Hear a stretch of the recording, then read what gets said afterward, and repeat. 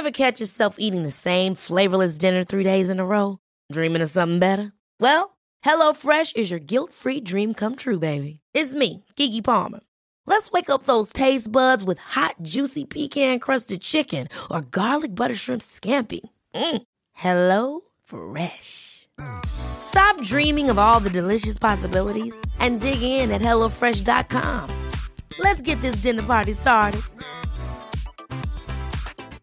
Quality sleep is essential. That's why the Sleep Number Smart Bed is designed for your ever-evolving sleep needs. Need a bed that's firmer or softer on either side? Helps you sleep at a comfortable temperature? Sleep Number Smart Beds let you individualize your comfort, so you sleep better together. J.D. Power ranks Sleep Number number 1 in customer satisfaction with mattresses purchased in-store. And now, save 50% on the Sleep Number Limited Edition Smart Bed for a limited time. For J.D. Power 2023 award information, visit jdpower.com/awards. Only at a Sleep Number store or sleepnumber.com.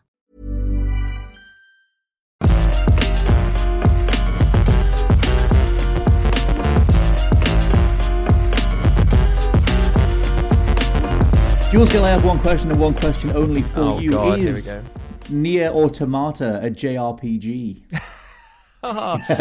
Well, my friend, Scott Tailford, my dear friend, Nier Automata. It's weird, right? Potato Patata is 100% Tomato tomato. Yes, it's a JRPG. I mean, why is it not? Why are people saying that it's not? It's got me questioning it, and I just thought that it was an assumed thing that it was. I think I would say, and maybe this is just me fracturing reality itself, that there's a difference between a JRPG and a Japanese RPG. There is a difference between an RPG that is made in Japan and a JRPG as a genre, as something that tends to have a party-based system and meaningful leveling and, I don't know, turn-based combat, I might even go so far as saying. Although I would, but then Final Fantasy VII Remake, then, is that not a JRPG? Well, I had this argument with Josh in the office. Basically, we had a writer on the website, I think it was John Tibbetts, did a whole article on the greatest JRPGs of all time. And it's really, really well written. It's great. The pics are incredible. Yeah. But he had Nier Automata in there, and I was going over it as I was reviewing stuff for the website, and I just sort of said to Josh, I was like, would you class that as a JRPG? And he was like, yeah, of course. And I was like, what do you mean? And then it just led to this thing. So I put it out on Twitter as a poll, and the yeses won. It's definitely, according to the public, a JRPG. Yeah. But it's just not to me, because Final Fantasy 6 through 10 are JRPGs. Persona 5 is a JRPG, as are the other Personas.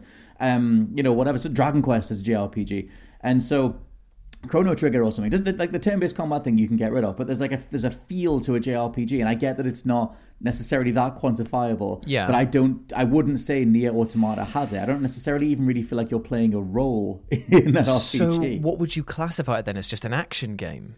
Just like an open world action game. Like, it has RPG mechanics in it, but I feel like every game has RPG mechanics in it at this point. No, you're right. You wouldn't class like Biomutant, which is effectively the same thing as an RPG, because of the fact that it has leveling up in it. That's one thing, but that does not make it. You know what? I'd say I guess that wasn't made in Japan. So what you probably need to do is just have a little prefix on it, just saying like traditional JRPG, modern JRPG. Like a modern JRPG, I would actually accept that as a terminology for it, because it is so like loose and all encompassing and allows elements from other genres to take over. So yeah, I'd say it's a modern JRPG, but not a traditional one. That would calm down the room. That definitely makes it like feel more like there's like that's all I'm here for, man. It's to basically just walk in and go, whoa, Josh, put down that stapler and like take that evil glint out of your eye. We're not doing this today. We needed that and we'll get around to it, because I think I'm literally the 0.0001% of people who just don't care about the Last of Us TV show and didn't have much fun with it. But I'll get there in time. I definitely don't want to. I feel like you're just making enemies left, right, and centre with that statement. Because I haven't seen it, but I have seen clips of it. I obviously get everything spoiled for me as well, because that is just the nature of the job. So I know everything that's going to happen. But then again, I also played the video game, so therefore I know exactly what's going to happen. You've kind of already seen the TV show. But the thing is that all of these people, like, they're taking the same clip, yet they're championing different ideals. So there's some people who will play that scene where he's on the couch. And Ellie is talking about this thing, and it is one-to-one exactly like the video game. And everyone's like, this is the most faithful recreation of a video game ever, isn't it perfect? And then there's other people that just go, wow, isn't this a lazy, insipid version of it? Why would I ever want to watch this when I've already played the video game? But my question for you, Scott Tailford, that will hopefully dissipate your anger, is that is this made for you? No, it's not. The thing is, I'm not. We already did a whole pod on this, and it's the thing is, I watched the episode again because I was just like, it's such unanimous praise across the board, and the thing that I'm definitely struggling with is just divorcing the original material from it. Like I said this on the other pod, but I've never been so in love and absolutely love and cherish and be precious of an original material, and then watch it be translated or adapted for another medium. Like I wasn't a Lord of the Rings book reader, and watch it get translated. I guess actually I was a huge Hobbit fan, and when those movies came out, I was like, that's terrible. Yeah, but then they were sorry for you. Sorry for you. Bro. So it was easy to be like, oh, that kind of sucks. That whole thing of like you're recreating scenes beat for beat. Some people absolutely love that. I just go, what else have you brought to the table? Because personally, I think there's a much more interesting conversation to be had about what an adaptation is between mediums. Because I would rather have something where they take the source material and then you adapt it, but you do different things to it, or you do something that feels like you're making it fresh. If you're literally just reshooting something that's already cinematic, to me, that's just not that exciting, because something like Castlevania or Arcane, there's way more ground to call their own in that stage. Like, we've never seen like a 2 hour and a half Sonic thing before. So it's like that was something. The Mario movie, like it's stuff that's not been done before. Yeah, no, I totally get you, because when we apply it to cinematic conventions, let's just go and use that as the comparative term. I remember when Alfred Hitchcock's Psycho was remade. Yes. And the one thing that people said was it's going to be a shot-for-shot remake of it. But the question is, what's the point? And it comes to this idea of updating. It needs to be updated. It's the same thing that Disney are doing with all of their live-action adaptations for their original hand-drawn animation movies. It comes down to a point of, what is the point? Is this an update that's adding something to it? Is it relevant? Is it needed? Is it necessary? And in my opinion, when it is a shot-for-shot remake where you are doing exactly the same beats, it's probably not. But then again, it's for a different audience. It's not for us. That's the thing. It's the problem of ownership, like you say. We love this franchise. We love the fact that they are treating it with an adaptation. But it's not meant for us. It's meant to be for other people who didn't want to play video games but can enjoy the medium of TV. And fine, if they walk away with the exact same experience that we had with those games, who are we to deny them from that? No, of course. I mean, the thing is, like, I'm not, like, it's obviously a thing where you say it on a podcast and it's like, oh my God, because I just shrugged the whole way through. I was like, whatever, the game version of that's better, whatever. But that doesn't mean it was bad, though, does it? Doesn't mean it's bad. You really enjoyed it, it just didn't do anything new. My thing was just like going like, that is that scene again, that is that thing again. And then knowing that we had the podcast slot, I was like, well, I'm not going to lie and tell you that I absolutely loved it and join the chorus of people loving it, because go have fun. I'm not going to pretend that I liked it more than I did. I was pretty shruggy through most of it. And so it was one of those things. But yeah, like overall, like, as an adaptation, it is obviously solid. It is replicating those scenes. I think that's the interesting part of it. Is that what we want from an adaptation? And obviously, it depends how cinematic the thing is in the first place. But I do love that I can have a conversation about The Last of Us's story, narrative, themes, whatever, with my parents, and I couldn't do that for the last 10 years. Yeah, that's because they're watching it now, and I love that. I just think that for me, it's the wider conversation on, I guess some of it's The Last of Us as a property. I kind of want to get a t-shirt that just says the franchising of us in the font of The Last of Us, because I'm just like, you've got your multiplayer, you've remade it twice, it's going to have a part 3 now, like whatever. But yeah, so like you said you're going to check in. You told me before recording you're going to check in after the season's done. Yeah. I mean, you know me, man. I'm much like my Game of the Year philosophy in that I always wait for a game to come out, get balanced, all the patches, all the fixes, all the DLC, and then I'll buy the Game of the Year edition. I do the same when it comes to TV shows, because I do want to binge them. There's like the most frustrating thing in the world is that I thought that I timed it right in that My Hero Academia had finished its latest season, but annoyingly it took a break just before Christmas and then has come back with more episodes, and I'm like, damn it, I thought that I was completely, because I'd left it for months and months to just go through and binge season after season, and now I've just got to the end and I'm like, I'm not only on a cliffhanger of the last episode, but I don't even know when the next one's coming out, because I was like, oh, no. I only just started My Hero Academia because I absolutely adore Demon Slayer. I think it's the best anime great fun. Years. And I feel like there's like the whole idea, like the way the characters are drawn in Demon Slayer and kind of in My Hero Academia, where it's way more experimental, just overall flair to the characters. Like maybe the colors of their eyes have like patterns in them or something. It's just like stuff that's really over the top. People are just like, this person here has just got completely black eyes and red pupils. That's fine. That's just fine. Whatever. Like, this is what it is, mate. Chill out. And I quite like that as an approach, because I was looking at, I'm going to get Fire Emblem Engage this afternoon, because I want to like play a new thing. And so I was looking at the main character in that, and they've got like bright blue and bright red hair, kind of like Kira Hogan in AEW. That's been a bit divisive, that character design. I won't lie, because anyone who goes into a game that has the word like, it's like the cross thing, and then it's got the crossing of the red and blue hairs in the middle of the face, is like, come on, man, like seriously. Yeah, because it's like, can you tell they're between good and bad, which side they're going to go with? But yeah, so I just I don't know how we got into that tangent. Well, but we should. I was about to say we should at this point introduce what this podcast is. So we are only a svelte 8 minutes into the podcast before we tell people what they're actually listening to. No, it's not just two friends having a ramble. It's two friends having a ramble about the questions you ask. It is the UBP, also known as the Untitled Banter Podcast, and he is your host, Scott Tailford. I am Jules Gillen. I'm going to be kicking things off with a question from Instagram, my friend, and we're going to go to Locks London, who says, favourite sports game of all time? For me, it's SmackDown versus Raw, or Here Comes the Pain, or Pro Evolution Soccer 4. Now, this is what I wanted to ask you. I know that they say that it's sports entertainment in the WWE, but do we count that as being a sports game? It was always in the sports section. A sport is a thing where two teams or two opponents go, and there is there is no known outcome as to who is going to win. Now, match fixing is the core concept of wrestling, so do we count it as a sport? I think that if you got, I like the philosophy of how much of a sport is wrestling, because the actual competitive bit is all handled backstage. It's all like, how valuable are you as a person? Can we actually have the conversation about making you a champion? How much you can absolutely moan to the ear of the promoter and get them under your wing, sort of thing. Yeah, I know Moan that. JF, that's his real name. Man, just look at that whole CM Punk stuff, for example. Great example of that, but yeah. But yeah, I think that's the actual competition. Like, that's the real, like, you have to stake your claim backstage and make a case for, like, you know, putting me over with the crowd and let me have a belt and whatever else. I'm simplifying that down so much. But yeah, I guess for games, I guess to have that conversation on the best sports games, like, the game itself is competitive, especially if you play it multiplayer. Like, there's that side of it. And it was always in the sports section in, like, game stores. So we'll count that as a sports game, but is it going to be your favourite sports game ever? No, my favourite sports game is immediately NBA Street Volume 2. Oof. It's just going for it. Just one of the best soundtracks in a game, one of the best feels to a game. It was the first thing I downloaded, well, second, third thing I got on my Steam Deck, and I was just like, oh man, the warm embrace of EA Big mixed with basketball. It didn't get any better. To be fair, like what else could you add into it? I mean, where's the sequel? Where's the follow-up to these sort of crazy offshoot games that EA Big just did? Do a little collection. I think they just don't afford the music anymore. They're always, the licensing is too much, so we just don't do it. But it sucks, because those games were phenomenal. I'd say that my favourite sports game as well actually comes...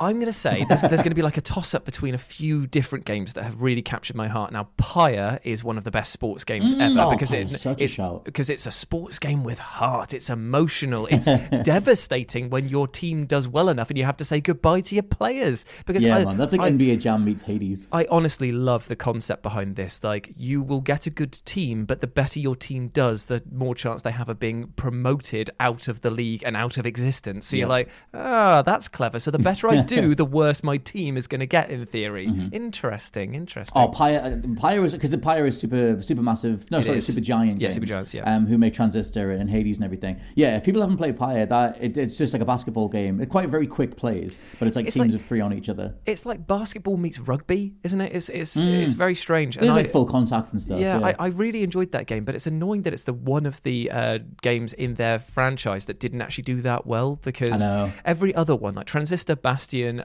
Hades, obviously they are household names, like not just in independent games. It's just like they have exploded onto the market. But Pyre just kind of was like, I guess it's because it was marketed as a sports game, wrongly so, I'd say, in many cases. There is a lot of character building, world building, and dialogue and stuff. But Pyre as an overall package, just the music as well, like Darren Korb. I could talk about Supergiant for a long time. They're one of my favourite devs. But yeah, Pyre's a beautiful shout for that.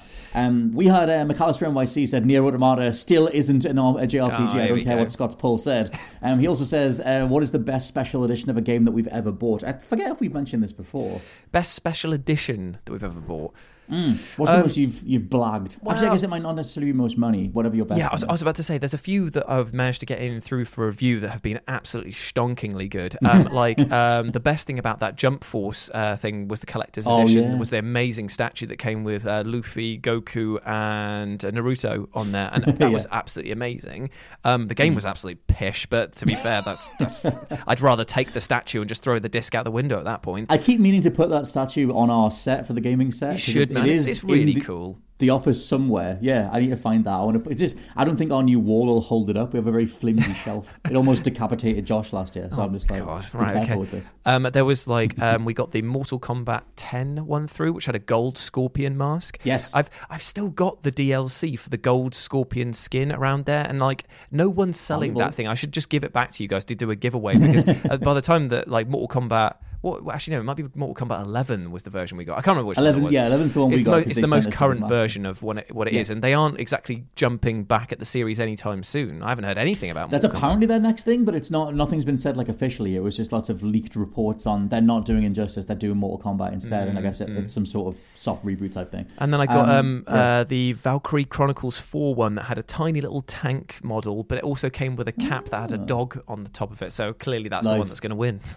I got my most expensive one is The Witcher 3. I got the collector's edition for that giant I forget what you call the polystone statue of Geralt stabbing the griffin and stuff. So I love that. Cool. That's always my pride and joy kind of thing. But yeah, sometimes you get press packs. They don't really do them that much anymore because they just give you digital codes, but you used to get press packs of artwork and materials and stuff. I still have the one for Horizon Zero Dawn, and I have the one for God of War as well, and they're treasured as just a, oh my god, this is us in the industry living this life thing. I sometimes just look at that and go, I can't believe I have this. But those things are cool. I do think that the there has been the big decline of the Legendary Edition stuff at the moment, because again it's resources, it's cost of production, it's people just wanting actual good games to work on time rather than just being stuffed a load of tat. So you're seeing less and less of them, and the ones that still do exist, they command such an insane price. Like the Gotham Knights one, they had a Batman statue or something like that that you could get, and that was incredibly expensive for what it was.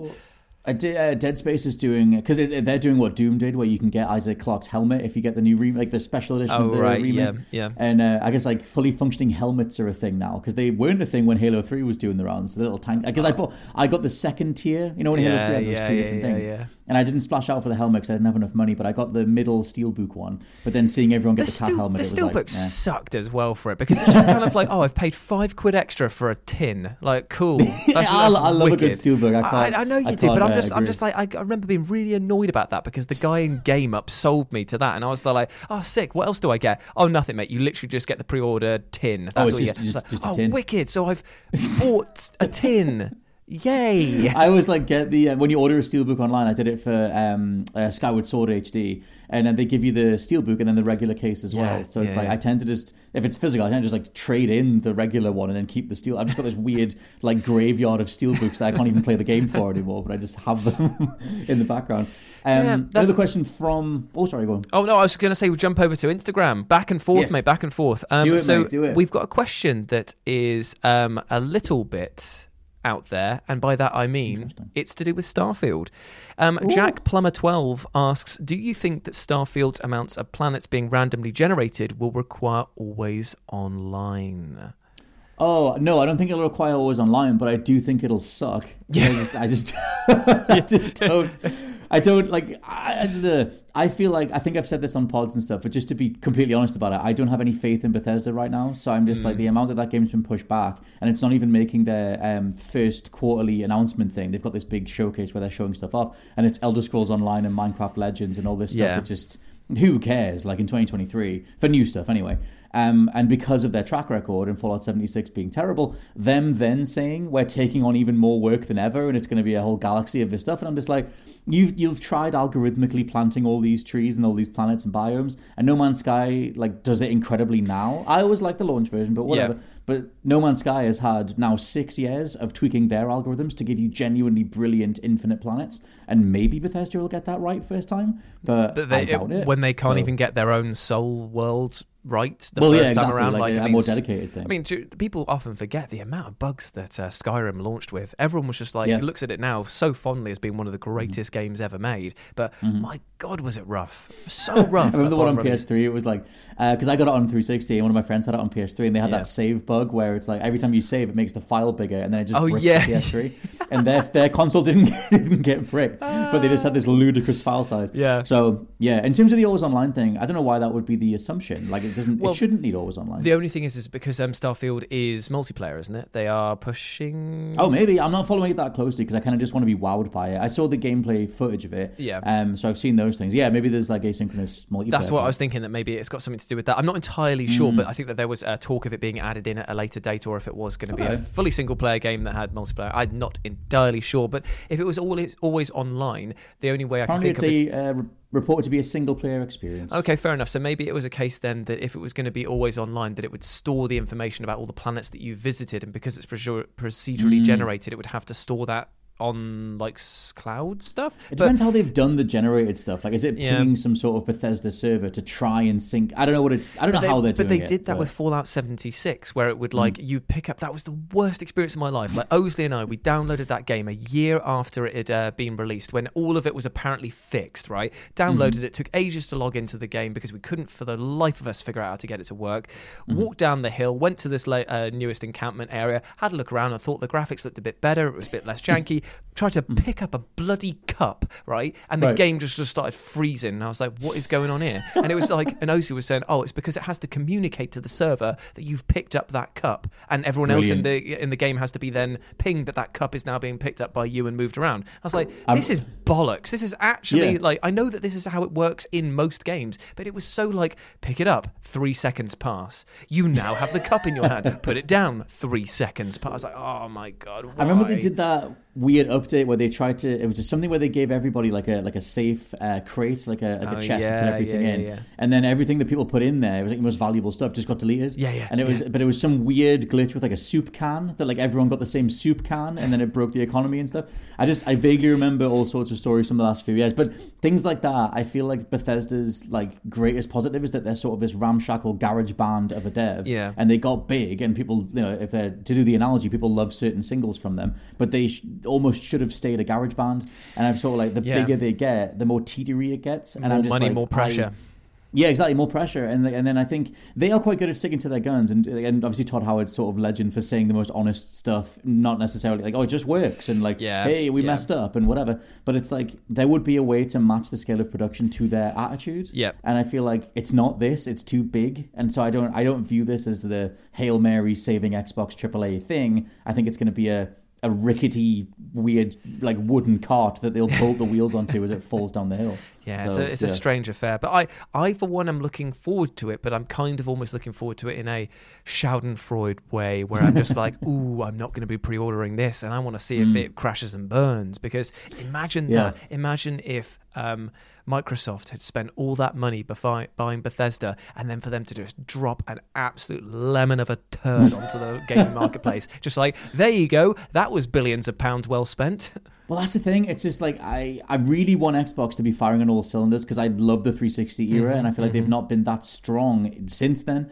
And so it's just one of those things where I would love a Series X incredible game, like, something that just absolutely dominates. And from Bethesda as well. Like, the energy around Skyrim was incredible once you got past the bugs. I'll believe it when I see it. So I'm just like, that idea of them saying there's thousands of planets, and I'm just like, but you've made about 3. Like, and then everything else is, I mean, hopefully I'm wrong. To dial back to the original question, though, no, it probably won't be always online, hopefully, because it doesn't seem to be that there's a reason for it. But then again, reason hasn't exactly stopped other companies from trying always online DRM. So, fingers crossed.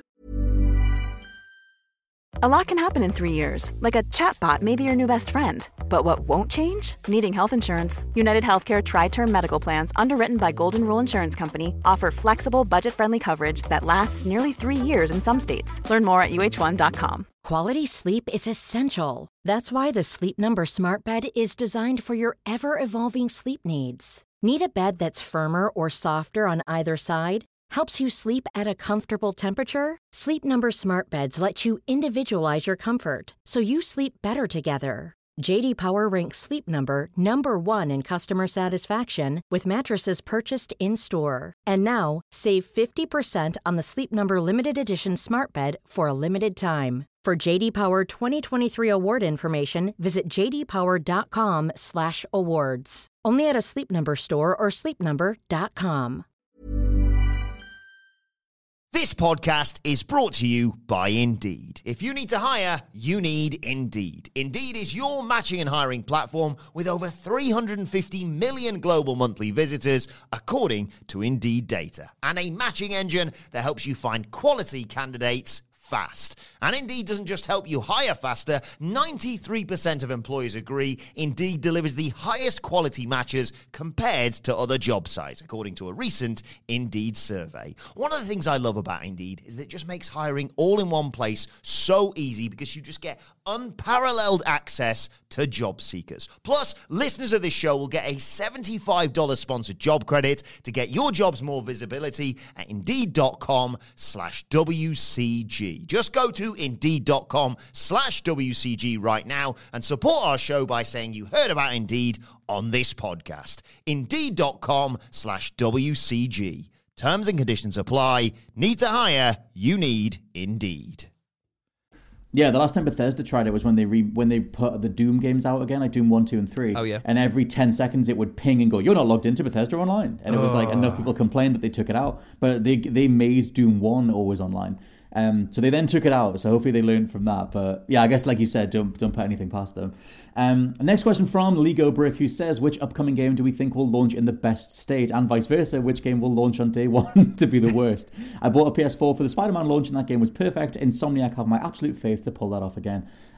Yeah, I guess Spidey's probably a good front runner for something that will actually launch complete. Yeah, because they're getting rare nowadays, aren't they? Yeah. Games that actually launch fully fixed. I mean, when Pokemon can't even do that right, then that's a thing. And I know that there's a lot of people that say that Game Freak do cut a lot of corners and stuff, but they've always at least been able to drop solid experiences that don't have any huge game-breaking bugs out of the gate, or ones that can not just be fixed and tweaked. Whereas last year was very ropey for them. A few devs actually have been coming out with just games that are just so subpar. But then again, it's so rare to get a game like Disco Elysium come out where it's just like, this just works. This has had a care and thought put into it. Everything else is just like, we'll fix it day one with a huge patch. And even then it will just get by. Yeah, I saw Callisto just got another big patch as well, where they've sped up even more animations and they've changed a few more like key gameplay things around. And it's just like, we are just the test audience at this point. It's just like, there's no real dedication to whatever sort of animation speed you had beforehand or whatever those animations were supposed to be. And just like, changing it post-launch. I have a really bad feeling about Forspoken. I keep seeing that apparently only a handful of outlets have got review code. Yeah. And that game's out very soon. I think it's like on Monday or Tuesday. Did we get approached for that? No, we didn't get anything. Amazing. I saw even Eurogamer didn't get something. I think it was Andy Robinson or Richardson just said it's very rare that they don't get contacted at all, but they didn't get anything. I don't think SkillUp's got anything either, who tends to be a good like prominent critic. So that's a warning sign. That is a red flag, because it's like I did a Choose Your Own Adventure recently on 7 times you were right to be worried about video games, and the moment that you don't get review copies early is the one where you just go, right, okay, what is going on here? Because I can think of maybe 2 games that launched where we got a code on day one that actually turned out to be good, and they are rare as. Totally. I guess Forspoken will be technically solid. It just feels like it's going to be hollow, but then 2 seconds. I'm gonna look at what the release schedule of this year is. I didn't even realize that Fantavision. Do you ever play Fantavision on the original PS2? No, I did not. No. Oh, it was a fireworks game. That game's getting like a sequel called Fantavision 2020X. Oh, I do remember this actually. Yeah. I do remember that. It was so sick. I had it at launch, and I think it's because it's a PSVR 2 title. Yeah. But that's coming out on the 22nd of February. I've got my big list of stuff. I'm very worried, but also really hoping that it is good. Atomic Heart, because they're juggling so many things at the moment that it all could come crashing down very, very quickly. It's a developer trying a new IP that is a huge scope. There's a lot of positive press going for it at the moment, but very few actual gameplay. People who've had hands-on with it. In fact, I can't think of any that I've had hands-on with it, and it's coming out in February. So that's a scary one. Yeah, the most recent thing with them was that they had to sever a bunch of multiplayer stuff off to try and make the target. They were very honest about it. We were actually we were positive on that, because I think that if a company realizes that something isn't working and they want to make it better as an experience overall for people, then I think that was the smartest call. I hope that works. Yeah. Looking at this stuff, Dead Island 2. Dead Island 2. I think I'm going to go with Suicide Squad: Kill the Justice League. Okay. That's been in development for like 8 years. Yeah. And it's just that screenshot that leaked a few days ago where it showed the UI is just literally Call of Duty style, Warzone style. It's that difference between like if it's technically competent or just no one wants to touch this. But I think games that no one's going to want to touch, I think that'll be one of them, unless there's something incredible story wise. But I doubt it. And this one's a bit more of a personal one as well, just to close out the question. It's Blood Bowl 3. Now the reason that I'm excited, I want this to be a great game, but I'm really worried that it won't be, is because of the fact that the devs have already pushed it back. There was some crunch culture shenanigans going on. There was a lot of negative press from internally that was coming out saying we're getting rid of this, but they're doing this thing that a lot of sports franchises do, but get away with it because of the yearly annual release cycle. Now obviously you and I know that when FIFA, all progress, it means nothing.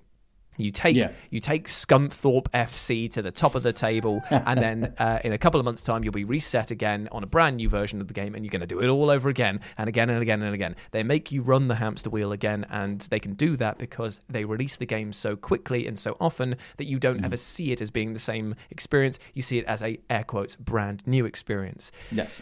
Blood Bowl 3 has been in gestation now for absolutely years. The last game came out we're talking like the 2010s, around that era, and it's had all of its DLC come out, all of these new teams added, all of the bugs fixed, and then they go, Blood Bowl 3's coming out, and it's like, wicked.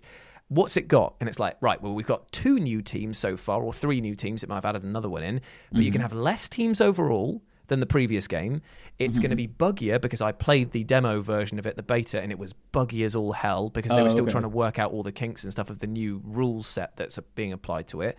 And so you're going to start with less, and it's going to look worse. And it's like, oh, that's a swing and a miss, because why would I buy this day one then? Like, what that's almost like a contractual thing. It's we need to get it out anyway because we spent this long on it, which is kind of the Skull and Bones thing. Yeah, I genuinely hate this the most about sequels, where you get all of the DLC coming in. It makes this huge, rich game, and then the next one, the next air quotes big step comes in, and it just gives you less. And because this is a sports game, you're going to end up with the same teams, but you're going to be charged again for them, and it's like that's so uncool. That I've just bought. I've spent like 50 quid or so on the DLC for all of these teams, and I'm going to have to buy them again if I want to play them again in this new game. That just feels like them seeing what they can get away with. They're just let's just see how much money we can get out the fandom to get back up to where you were. I guess we used to do that on old wrestling games or whatever. You would, well, not necessarily DLC wise, but in certain sports games you end up buying the same stuff over and over again to bulk it all out. Indeed. Shall we jump over to the Instagram questions, my friends? We shall. And we have a cinematic question right now. Ooh, and this is coming from James Phillips 94, who just says, Die Hard or Lethal Weapon? Oh, Die Hard by a million miles. Really? Oh, well, I guess I don't know. Because it's the whole franchise. It's the whole franchise. Because Lethal Weapon got really good, whereas Die Hard got really bad.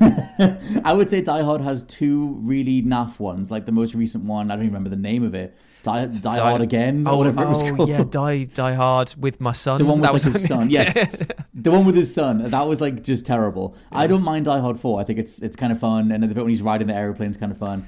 Do you know what? I feel like that film got unfairly dismissed. The bit when he throws a cop car at a helicopter. That's bad. That is bad. Yeah. That is bad. No, it's not. That's great. But I did enjoy, even though they didn't develop it and deliver it well, I enjoyed the idea of it being, I'm the bad guy who isn't physical. I don't want to do anything like this. I just want to use technology, and you are an old relic here. You do not understand how to beat me. And I enjoyed that because it was going at the same sort of time remember when Indiana Jones, the Crystal Skull came out? We got another one of them this year. I know, right? Let's not even talk about that. That was disgusting. Heathens, horrible. But the idea of it's your old archaic 80s action hero in the modern era and not functioning well is an interesting story to tell. I just feel like Die Hard 4.0 just didn't exactly deliver it well. I think it's like the Max Payne 3 approach, which I'll always fly the flag for Max Payne 3. But like, yeah, for me, Die Hard 1 and 2 are both brilliant. Like, I obviously like, I mean, I think 2, it's not necessarily overlooked, but people tend to talk about 1 because of the whole Christmas conversation. But like 2 is brilliant as well. 3, Die Hard with a Vengeance is my personal favourite. I just think that the whole sort of like, just having Samuel L. Jackson involved in it is I was going to say, Die Hard, so good.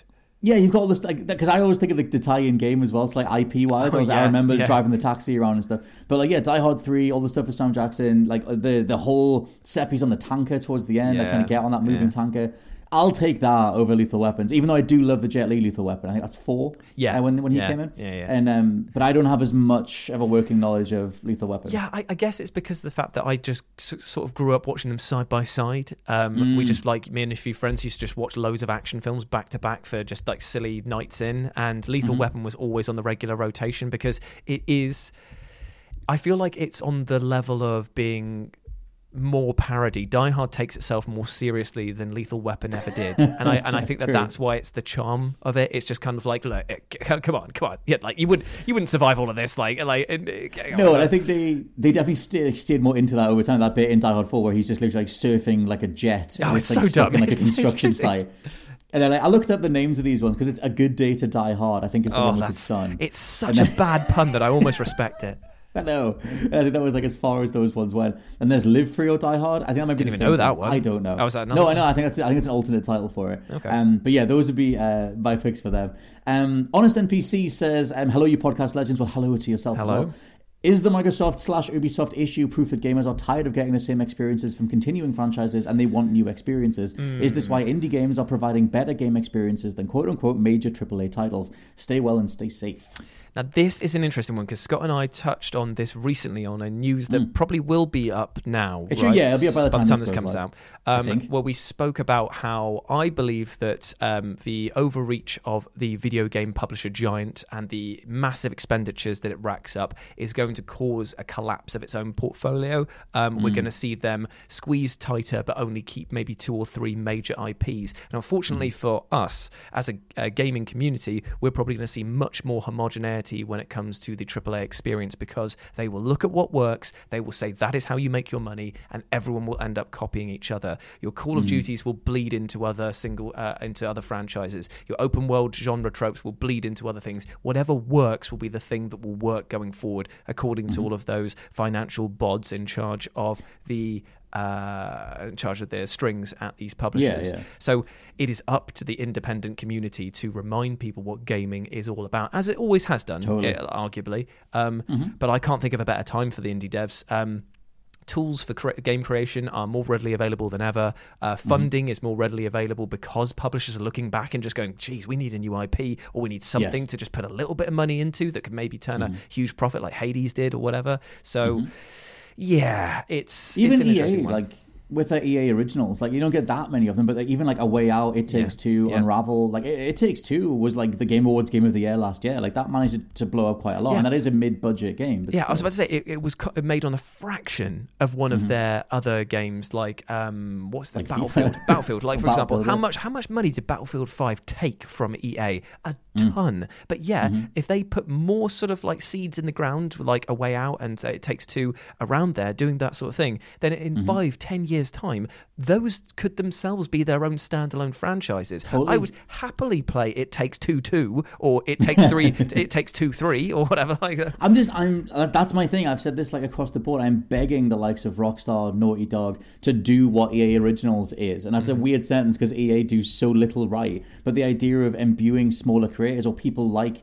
Joseph Fares to be able to get their ideas off the ground, like you would have 20 more Kojimas or something, rather than just going like a 5-7 year dev turnaround for something that might just fall on its face, like Forspoken or like Suicide Squad. Like it's just so untenable as a business model, whereas you could have so much more creative stuff out there. Well, look at Rockstar. You've raised a great point there. They are content to just sit on their laurels and rinse GTA 5 online for all of the money that it's worth, and it is worth a lot of money. GTA 6, as we already know, is in a very troubled state at the moment with lots of rewrites, restarts, none of the creative leads that were originally attached to the franchise involved, and the huge financial pressure that they have have to make more money than GTA 5, which sounds impossible to any other thing. Why doesn't Rockstar just take a fraction? Hey, just take half a year's earnings from GTA Online and its sales and just put that into publishers, into new development studios to try something different. Because, hell, nowadays they've become so laser focused on the GTA experience. No one knows them for the other stuff they did. They made a bloody good ping pong game back in the day. They made obviously all of the Midnight Club stuff that was. I was going to say Smuggler's Run, Midnight Club. They do stuff that is really interesting and amazing, but they just can't be bothered now. And I just think that it's that thing of like making increasingly bigger corporate bets, and they want the bigger payoffs. But like in gaming, the turnaround is just so much bigger than turning a movie around or a TV show or something. We're talking about 7 to 8 to 10 year turnarounds for AAA stuff, and it's just like, and sometimes it falls down, and it's just a waste of money and time and everything else. So I just for me, the indie space right now represents the really furtive creative space of the 2000s, where like budgets were a lot smaller, and you just saw like the likes of the PlayStation 2 era or the 360 era, like the amount of ideas that got off the ground. It's like things that are coming out now, like Evil West or like and Callisto even are good throwbacks to how like quote unquote gaming used to be, but they still look great, and it's like they still have really good mechanics and stuff. And I know you can do more with that, but even something like Hellblade was like held up as like a AAA looking game on a AA budget or something. So I think there's promise. But if you find yourself looking at all the AAA stuff going like, oh my god, this is exhausting and soul sucking, just dive into indies. That's the stuff that you want. That's kind of the lifeblood of gaming. Indeed. Okay, so we are back to Instagram now to address what Harry Poulet or Paulette 96 has said. I just get a French spin on your name there, my friend. What's your dream VR game if you could make one? Now, this is a tough one because it's such a interesting experience, a sensory overload. But what would you make? Because I'm 2 words, Spider-Man. Just let me just be Spider-Man. What, just motion sickness the game then? Is it? Yeah. I want to, because you can kind of do it in was it Homecoming had a VR tie-in, and then Far From Home had one as well. But they were just really small experiences where it was like you're Spider-Man on a roof, and it was more meant to just advertise the movie. But you could fire some webs off, and then you do at the very end of that demo, you jumped off the building, but it largely took control away from you, and you just swung away into the logo. And I was like, that thing of being teetering on the edge of a building with a web shooter and going for it, and if you got the momentum right, and I guess the PSVR 2 has all the haptic stuff in the headset and everything, maybe you can simulate wind somehow. But I would love like a full-on Spider-Man VR. I mean, there's so much money there. That would be exceptional. You just have somebody next to you with a fan, like it's just like, I'm going fast, put it on 2. Waft me. Like, I would love that. That's a really good idea, actually. But again, I think that so many people would be motion sick just trying to do that. That's probably why they haven't done it yet, because they can't find a way to give you the rush without it like wiping people out. Exactly. And you've seen people use those filters on like TikTok and stuff where it's like them repeating themselves and people fall over because they get disorientated or people jump into their TVs and stuff like that. I think that for me, I would make... I tell you what I'd love. They kind of hinted at it with a PS3 game way back, but never really capitalized on it, where they tried to use AR and to bring a card game to life. I would want them to make Yu-Gi-Oh! Eye of Judgment. That's the one, Eye of Judgment. I would want them to make a Yu-Gi-Oh! Game in VR, where you had your little gauntlet on the side there, and whatever card you put on came to life in the gaming sphere around you, because then that way you'd really feel like you were part of the battles, like waving to your opponent over the other side there, showing them your cards, putting it down, but then seeing the huge sort of like creatures that you've summoned right next to you would be incredible. It'd be so cool. That was like that whole thing. So the Eye of Judgment was like a weird spin-off of the iToy. You needed like a specific like battle map thing that it read through the camera. I don't know if I don't even know if the PSVR has any sort of like depth perception stuff, but if it could tell. If it could tell there was a surface in front of you and then put stuff on that surface, or maybe you can map it yourself or something. I guess feels like it's begging for it. If you've got like the controllers, the special wands that you've got, and you're picking up an object and you're putting it down onto a place that it registers as being in game space, then it could work like that. But something like to make that more immersive, or like a board game simulator that allowed you to feel like you were there. Imagine if you and I were playing like Dungeons and Dragons, for example, and it was like the tabletop simulator thing, but we're in like a rustic tavern, and that's the VR setting. We can look around, we can hear people chatting and glasses clinking and stuff, but we're playing on this table in the tavern, this little game, and just like that could be a really fun experience. Yeah, stuff like that would be lush. I'm just thinking of things like more. I'm thinking like big blockbuster. What can you do? Motion sickness type. Let me fly an X-wing doing the trench run or something. But yeah, it's something like Pokemon as well. I'm just thinking of stuff that I love when I was younger. Because basically for me, VR is like, how do you make playable the thing you imagined when you were a kid? Like the idea of, like, when I was a kid, I was fascinated by the idea of Pokemon, and I wish they were real like so much. And I was like, if you could do an actual me and you standing across from each other, but then we put the headsets on, and I see your Pokemon standing next to you, or you throw the Pokeball, or I don't know. It would take Nintendo investing in it, but something like that would be really cool. Final question from Pinky, who says, what does the Halo news mean for newer Microsoft acquisitions? It could show confidence in upcoming projects from Bethesda, Obsidian, Activision, etc. But on the other hand, it makes their position very precarious if they underperform. He also asked if I'd lost any marbles earlier in the week. It seems like maybe I'd lost some marbles. That was definitely in reference to The Last of Us, Pinko. But we'll see how the next episode goes. But yeah, we should reiterate that the more discussion is over on the YouTube channel. But yeah, what do you think about like the future of Microsoft stuff? Because it must be weird if someone said they're going to acquire you and then they sever 10,000 employees. Yeah, you think that you were just being involved in some sort of asset strip operation, wouldn't you? It's just like, you're going to buy us for the IPs, and then you're going to fire us the next day, and then just take all of the licenses. It's an interesting one. Microsoft don't have a great track record with buying up developers and delivering with them, because think about what happened with Rare. What did we get grabbed by the Ghoulies, and then they bought up... just disappeared. I know that EA bought up Criterion, for example, and then they just didn't get them to make another Burnout game ever, and that was the stupidest thing, because they got them to work on racing stuff in other games, and it was the best bit about those games. I thought Xbox as a division were notably separate within Microsoft. Like when I read about Microsoft layoffs, my mind didn't even go to Xbox at all. Yeah. And then when later in the week when VGC reported, like, oh hey, by the way, Bethesda and 343 have been impacted, like I just didn't even realize that was on the table. But the idea that like someone at Microsoft can say like, we don't need this gaming division or as much of this gaming division as we did before is weird, because Xbox themselves... That's the thing. If they can just make Game Pass work on a small scale team, then they'll probably focus on that, because they're not in the business of developing games themselves anymore, really. So they're probably just going, yeah, sure, Game Pass is the future for our company. It always seems to have been the moment that it was launched, and basically I can see them just trying to buy up a ton of new developers just to put onto the platform and say, you are now Game Pass exclusive. So that's what I think is the new core of the company. Yeah, I guess like in terms of, that's the whole thing. The proof's always in the pudding, because they acquired so many different people and they greenlit so many different ideas. Even Psychonauts 2 we got because of the acquisition stuff. But then it's like, yeah, if it can just as easily be taken away and you just don't get any story DLC for Halo or whatever, then like that is the other side of it, where you're just a number on a page at some point and they can just get rid of you. We will see what happens with all the Halo stuff going forward. But a massive thank you to everybody for sending in their various questions and stuff. This has been the UBP. I've been Scott Tilford, joined by Jules Gill. Thank you very much for having me. And remember that you can always check in with Scott and myself over on the social medias every single Thursday, where we will be putting out the call for questions, my friend. Call for CFQ, the CFQ for the UBP. Oh my god! If I knew how to put an effect on your voice, I would echo that. But if you've successfully echoed, I figured it out. If not, I have no idea.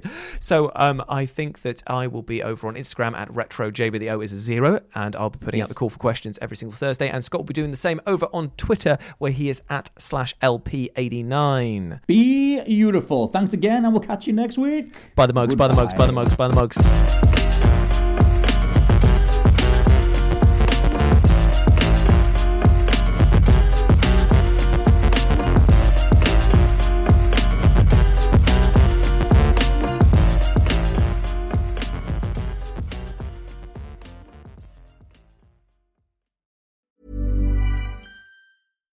Hi, I'm Daniel, founder of Pretty Litter. Cats and cat owners deserve better than any old-fashioned litter. That's why I teamed up with scientists and veterinarians to create Pretty Litter. Its innovative crystal formula has superior odor control and weighs up to 80% less than clay litter. Pretty Litter even monitors health by changing colors to help detect early signs of potential illness. It's the world's smartest kitty litter. Go to prettylitter.com and use code ACAST for 20% off your first order and a free cat toy. Terms and conditions apply. See site for details. Hold up. What was that? Boring. No flavor. That was as bad as those leftovers you ate all week. Keke Palmer here, and it's time to say hello to something fresh and guilt-free. Hello Fresh. Jazz up dinner with pecan-crusted chicken or garlic butter shrimp scampi. Now that's music to my mouth. Hello Fresh. Let's get this dinner party started. Discover all the delicious possibilities at HelloFresh.com. Hi, I'm Daniel, founder of Pretty Litter. Cats and cat owners deserve better than any old-fashioned litter. That's why I teamed up with scientists and veterinarians to create Pretty Litter. Its innovative crystal formula has superior odor control and weighs up to 80% less than clay litter. Pretty Litter even monitors health by changing colors to help detect early signs of potential illness. It's the world's smartest kitty litter. Go to prettylitter.com and use code ACAST for 20% off your first order and a free cat toy. Terms and conditions apply. See site for details.